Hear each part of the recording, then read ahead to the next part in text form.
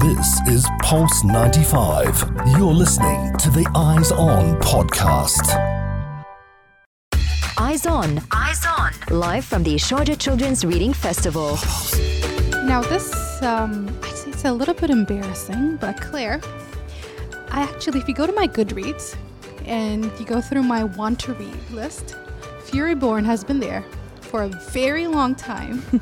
And I'm sorry to confess that I have yet to buy it on my Kindle or buy the physical book, but I cannot wait to talk to you all about everything about your journey, your books, because everybody, we've got Claire Legrand, the author of Imperium Trilogy, The Cavendish Home for Boys and Girls, Saltkill Girls, and others. Welcome to the Pulse 95 studio. Thank you so much for having me. I'm so excited. And I hope you're okay with me not reading your book yet. You know, my to-be-read list is extremely long. I feel you. So the thing is, I feel like I was a massive reader when I was young, and I used to read a lot of books, used to consume one after the other, and I keep repeating the story of how I used to come to school really early. My mom used to drop me off at the break of dawn, and I had nothing to do, so I'd always go to the library and I started reading books. At some point, I read every single book that is within my interest, and I was really bored at that point. But I had my own books. I was always consuming them. But at some point, let's say around when I went to university, something happened where I'm not sure if it's too much studying, too much, whatever it is, that kind of made it hard to read books. And it also goes back to when I was younger, I used to say, I'm going to write a book one day, and that hasn't happened. That one day hasn't come yet. So how did that one day come to you? When did this inspiration hit you that it's time for me to write a book? That's a great question. So I've loved reading books since I was a kid, but like you, with school, you get so busy that you don't have as much time to read. Mm-hmm. For me, it was right after I graduated from high school, I had an idea for a book and I couldn't stop thinking about it. And I actually changed my major in college from music, I used to be a musician, to literature so that I could focus on this book. It was just an idea I couldn't get out of my head. I loved it so much. I believed in it 100%. So it was almost like the book came to me and I didn't have a choice. It said, you're going to be a writer now. You're going to change your life around to write this story. And that's what happened. And that book, years and years later, became Fury Born, which is the first book in the Imperium Trilogy. So it was an idea that started with a daydream and became an obsession. I love that so much, because I think all of us daydream at some point, and especially if you're very tired in your office, you're going to daydream at some point, but it's very difficult to take that daydream and put it onto paper. So what I've read actually, that you failed for 16 years of trying and failing. So where did that persistence come from? Well, first of all, just sheer stubbornness. Valid. And also, again, I loved this idea so much. And when I go speak with kids at schools, I tell them, I have all of my rejection letters when people were telling me no, when I was trying to get Fury Born published years and years ago. And I unroll this big scroll of rejection letters. And throughout all of that rejection and all of those people telling me no, the thing that kept me going was my love for this book. So when I speak with students, I tell them, find the thing that feels right. The thing that when you're working on it, when you're experimenting with it, when you're pursuing that passion, you don't feel like you should be doing anything else. And I think that's what really helped me through all of that rejection, was knowing that I cared about this story. I wasn't going to give up on it. And someday it would happen. I knew that deep in my gut. I love that you believe in yourself and you kept holding on to it. And I love it, sheer stubbornness. And I feel like that sometimes you should harness that stubbornness. It's not always negative. Sometimes it's necessary. That's very true. Yeah. I love that so much. And can you tell me more about your love for young adult, the genre itself? And was that really your passion? Was that what kept you going as well? Because we've had a lot of children authors, and it was very interesting hearing that that they wanted to write for children. I mean, myself, when I said I'm going to write a book, I was thinking about young adult stories as well, and that is what I grew up on. So can you tell me more about that? Yeah, absolutely. I think What I always think about when I'm working on a book for a young reader, a teen reader, I think about young me. I think about teen Claire and the kind of books that she hungered for and maybe couldn't find. Yeah. One of my books, Some Kind of Happiness, is about a young girl who lives with anxiety and depression. And those are things that I lived with as a kid, but I didn't know what they were. I didn't learn what they were until years later. So I think about how wonderful would it be if I could travel back in time to young me and give her this book that I wrote that's about how she was feeling and that tells her it's okay to ask for help and that she's not alone. So that's my guiding light and my great passion when it comes to young people's literature, is thinking about the books I needed when I was young and that hopefully other kids need too. And if I can help them find that book that makes them feel a little less alone and a little more seen and understood, that's the best possibility. More often than not, your book is your best friend. It's your companion. So it's always good and important for a person to see themselves through that book. And I love the fact that you chose fantasy as well. It's one of my favorite genres. And I feel like a lot of people, especially when it comes to YA fantasy, they kind of look down on it. It's very... Unfortunately, those people claim that it's oversaturated. There's so many of them. You can name 5, 10 of them from the top of your head. How do you feel about that? And how did you break through that, where you felt that your story might be a little bit unique, or even if it is very similar? How do you feel about that? Well, there are a lot of fantasy books in the young adult market. And I think part of the reason for that is that kids and teens, they love magic. They love imagining new worlds and new possibilities. And I also think that fantasy books can be a great escape. Yeah. And there is something very important about that. I think sometimes people say, oh, fantasy, it's escapist literature. It doesn't mean anything. But in fact, allowing especially young people the opportunity to step out of their own world for a little while, a world where they may feel alone or bullied or misunderstood, and into a world that's full of different possibilities and magic and excitement, that gives them hope, that gives them comfort, that, like you said, your books become your friends. And there is something so valuable in that. So I'm a big fan of, no matter what kind of book it is, no matter what genre, is it literature or is it or is it something more escapist? All books are valid. All reading is valid. It can bring entertainment, escape, comfort. It can introduce people to new perspectives and new ideas. And fantasy, I think, is very special in that way, because a lot of fantasy, for example, takes place in a world that's not ours.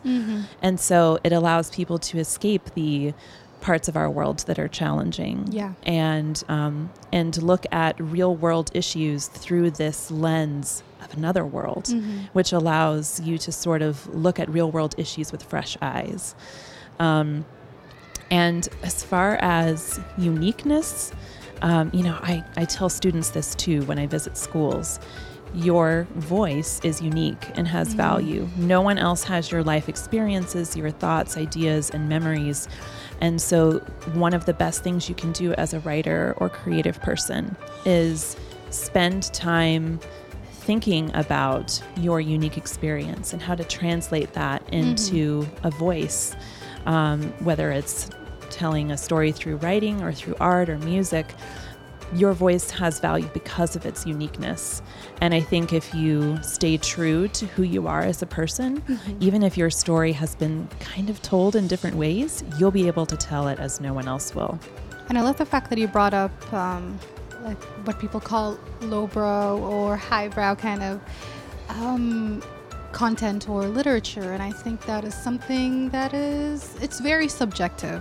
Same when it comes to movies. When people say this is film, this is cinema, it is all up to you. It's a very personal thing. It's very subjective. What you feel invokes these emotions, whether it's a book that is about just romance, is Pulp Fiction, or is it like a fantasy, or is it classic literature? If that kind of leaves a spark within you, then it is a very good book, and that is what it's all about. And speaking about good books, usually it requires, especially when it comes to fantasy and all those kind of stories that are not set in the real world, requires a lot of world building. how did you go on in that process? Because even when I said, I'm going to write a book, again, it's going to be something around fantasy because that's what I grew up reading. But I dread the idea of needing to sit down and trying to map out everything. And I feel like it requires a skill. It requires stubbornness, basically. It does. Honestly, there's no glamorous answer to that. Mm-hmm. It takes a lot of time and a lot of trial and error. I love telling this story. So my author friend, Roshni Chakshi, mm-hmm. We were on a panel together once at a festival. And she was talking about how at the beginning of her career, she was so worried that if she didn't get published as soon as possible, she would lose her chance somehow. Mm-hmm. Someone else would write her book and they would write it better. And her father said to her, Roshni, you're not a jug of milk. You don't have an expiration date. I love that. And I love that so much. And I think that that's important to keep in mind, especially when you're writing fantasy. Some of the work just comes with living in that world mm-hmm. for a long time. For the Imperium trilogy, I spent years developing the world, spending time in the world, writing little stories that take place in the world, but didn't actually end up in the finished books. That way, when I did work on the finished books, I had all of that information in my head. I had lived in that world for years, so I was able to put that texture into the final books. Even if the details didn't end up on the page, I knew the details. Mm-hmm. And so they sort of come through subconsciously in the text. I also really love spreadsheets and lists. And so I organize components of the world that way so that I can go back and reference them as I work. But yeah, it takes a lot of time, and that's okay. It absolutely does, yeah. It's absolutely okay to take your time, just like you said. And it's absolutely true that we feel that we're running out of time. And this is a very common thing among millennials, where we kind of feel that we're running out of time and that we have an expiry date. If haven't done anything by 30, your life has ended. There's nothing more beyond that. But I love the story about the expired milk. I'm going to take that with me for the rest of my life. I love that so much. Isn't that great? I think about it all the time. It's very interesting. It takes basically the idea, the concept that all of us are fully aware that we kind of are not running out of time. It's just some kind of construct that we've been taught that, you need to achieve a certain amount of things by this age. You need to be 25. You should have your kids. You should be married. Where are your achievements? Where are your children? Where have you done this? Have you done that? Do you have your master's degree? Have you finished your bachelor's degree, etc., etc.? Do you open up a business that's successful? Why are you failing, and etc.? So when you kind of know in the back of your head that this is just a construct, it's just people just talking about things. But then when you take it and you give it a visual thing, you're like, actually, they're right. I shouldn't be worrying about this. Yeah, it's really easy to worry. So don't, if you're listening to this and you relate to what we're saying, don't judge yourself for having those feelings of, oh my gosh, I'm behind. I haven't done all the things I'm supposed to have done by this point. Mm-hmm. We all have those moments. But I think the important thing is to remind yourself again and again, would I talk to one of my friends this way with all of this judgment? Mm-hmm. And if the answer is no, and I hope it is no, then I encourage you to show that same kindness to yourself. And also, if you're a creative person, but even if you're not, whatever work you're doing, if you keep that focus on work that you really believe in and that you really love and that you're passionate about, the time will feel like no time at all because you're spending that time, however long it takes, doing something that you love. You mentioned something about being a teenager who had to battle depression and anxiety. How exactly did you convey that through your stories? I try to, in every book I write, communicate and express a character's feelings very honestly, even if those feelings are challenging to process for the reader. I think that, again, I think about young me. What would have helped her? Yeah. Honesty would have helped her. The people around me when I was young, a lot of them meant well, but we didn't talk about things like depression and anxiety. Mm-hmm. And I sometimes think, how much healthier would I have been and how much younger would I have been when I found that health? Mm-hmm. If I had had books like mine and other authors who do the same kind of work. I also, when I'm writing about subjects like that for young people, I try to be sensitive to the fact that my readers are younger. I don't want to overwhelm them. I don't want to scare them. So I think about, again, myself, what would have scared young Claire? What would have been too much for her to deal with? And what would have helped her? And I use that to guide my writing when I talk about those subjects. That is an important thing, especially it's an important perspective, an important topic to be kind of spreading out there. So I love it so much. And I keep repeating I love it, but I genuinely do love it. And I'm loving the conversation we're having. Me too. And my favorite question to every author we've had so far is, you mentioned young Claire. What was young Claire reading? Young Claire loved any and all books about horses. So you were a horse girl. I was a horse girl. Yes, I was. The first book I ever wrote was about a horse. I also loved A Wrinkle in Time by Madeleine L'Engle, which I read so many times that the cover fell off. I also really loved Matilda by Roald Dahl. I loved The Chronicles of Narnia. I loved anything fantasy, anything with complicated girls who felt maybe a little alone, a little weird, a little misunderstood. And those books I read over and over and over. I also love scary stuff. So I loved reading the Goosebumps series by R.L. Stine and Classic. scaring myself silly. I loved the kind of books that I read when I was a kid. Those are the kind of books I like writing now. Fantastical, scary stories that spark the imagination and hopefully help my readers feel less alone. And I just remembered, actually, on your frequently asked questions on your website, somebody asked, is there going to be a TV show for your series? And especially now that we see, like, for example, A Wrinkle in Time just had another adaptation, a movie, and there's a lot of well-known YA series that are being turned into TV shows and movies, Netflix, Hulu, HBO, etc. And do you feel that that is the right direction for your series as well? Is that something you want to pursue?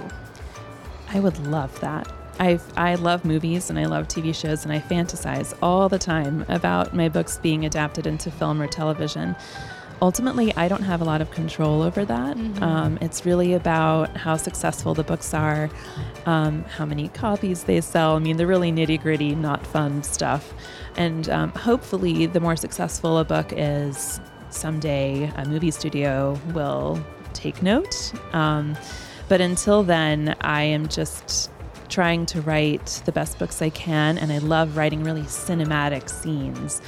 There's this scene in Kingsbane, which is the second book of the Imperium trilogy, where one of the main characters is riding a flying horse into a storm and using her power to hold back a tidal wave. And I just want to send that chapter to everyone in Hollywood. Look, this would be amazing. Somebody make it into a movie. So yes, I fantasize about that all the time, and kids are always asking, when is it going to be a movie? When is it going to be a TV show? And I just love their hope and enthusiasm. Hopefully someday it'll happen. But until then, I'll just keep writing more books. I love that so much. But before we wrap up, TV show or a movie? Which one would you personally prefer? It depends on the book, but there's so much good stuff happening in television right now. I would love, for example, my book Saw Kill Girls is a scary story about 3 girls from different walks of life coming together to fight an ancient monster. And that would be an incredible mini-series. I think that would be so fun. Just 8 episodes, that's it. And it would be wonderful. So my fingers are perpetually crossed. For a TV show. Hopefully Netflix is tuning in right now. Maybe. Netflix, I'm your girl. Netflix, I've got Claire here. She's ready. She's got the stories. She's got the scenes. She's ready to go. And I love that so much. And I'm the type of person who advocates for books getting turned into TV shows rather than movies, because as good as movies are, sometimes they're not enough to delve deep into some character arcs and character growth. And it was great having you here. Great chatting to you, Claire. It was wonderful talking with you. Thank you for having me. Thank you for being here with us. Unfortunately, we do need to wrap up. It's going to be 5 p.m. soon. We need to throw the baton all the way back to the studio for our next show, Yalla Home. But you're here at the Sharjah Children's Reading Festival. Do you have anything upcoming for you? You have a school visit, but do you have any other panels happening so that our listeners can come and join you? Yes, tomorrow evening at 7 p.m. I have a panel about good versus evil in fantasy books. And I'm so excited. So that's at 7 p.m. tomorrow night. And if you're listening, I'd love to see you there. And it's the one with Sharna, is that correct? Yes, Sharna Jackson. Well, there you go. Both of our lovely authors are going to be there here at the Sharjah Children's Reading Festival at the Expo. Check out their panel. And once again, thank you for joining us. Thank you so much. We're going to be chatting off air in a bit. And with that, we need to wrap up the special edition of Eyes On, throwing it over to Yalla Home. Big Hath and Anna Schofield take over from 5 p.m. all the way till 8 p.m. Stay tuned and stay locked to Pulse 95. We come back tomorrow with more authors, workshops, panels, everything in between, right here on Pulse 95. This is Pulse 95. Tune in live every weekday from 4 p.m.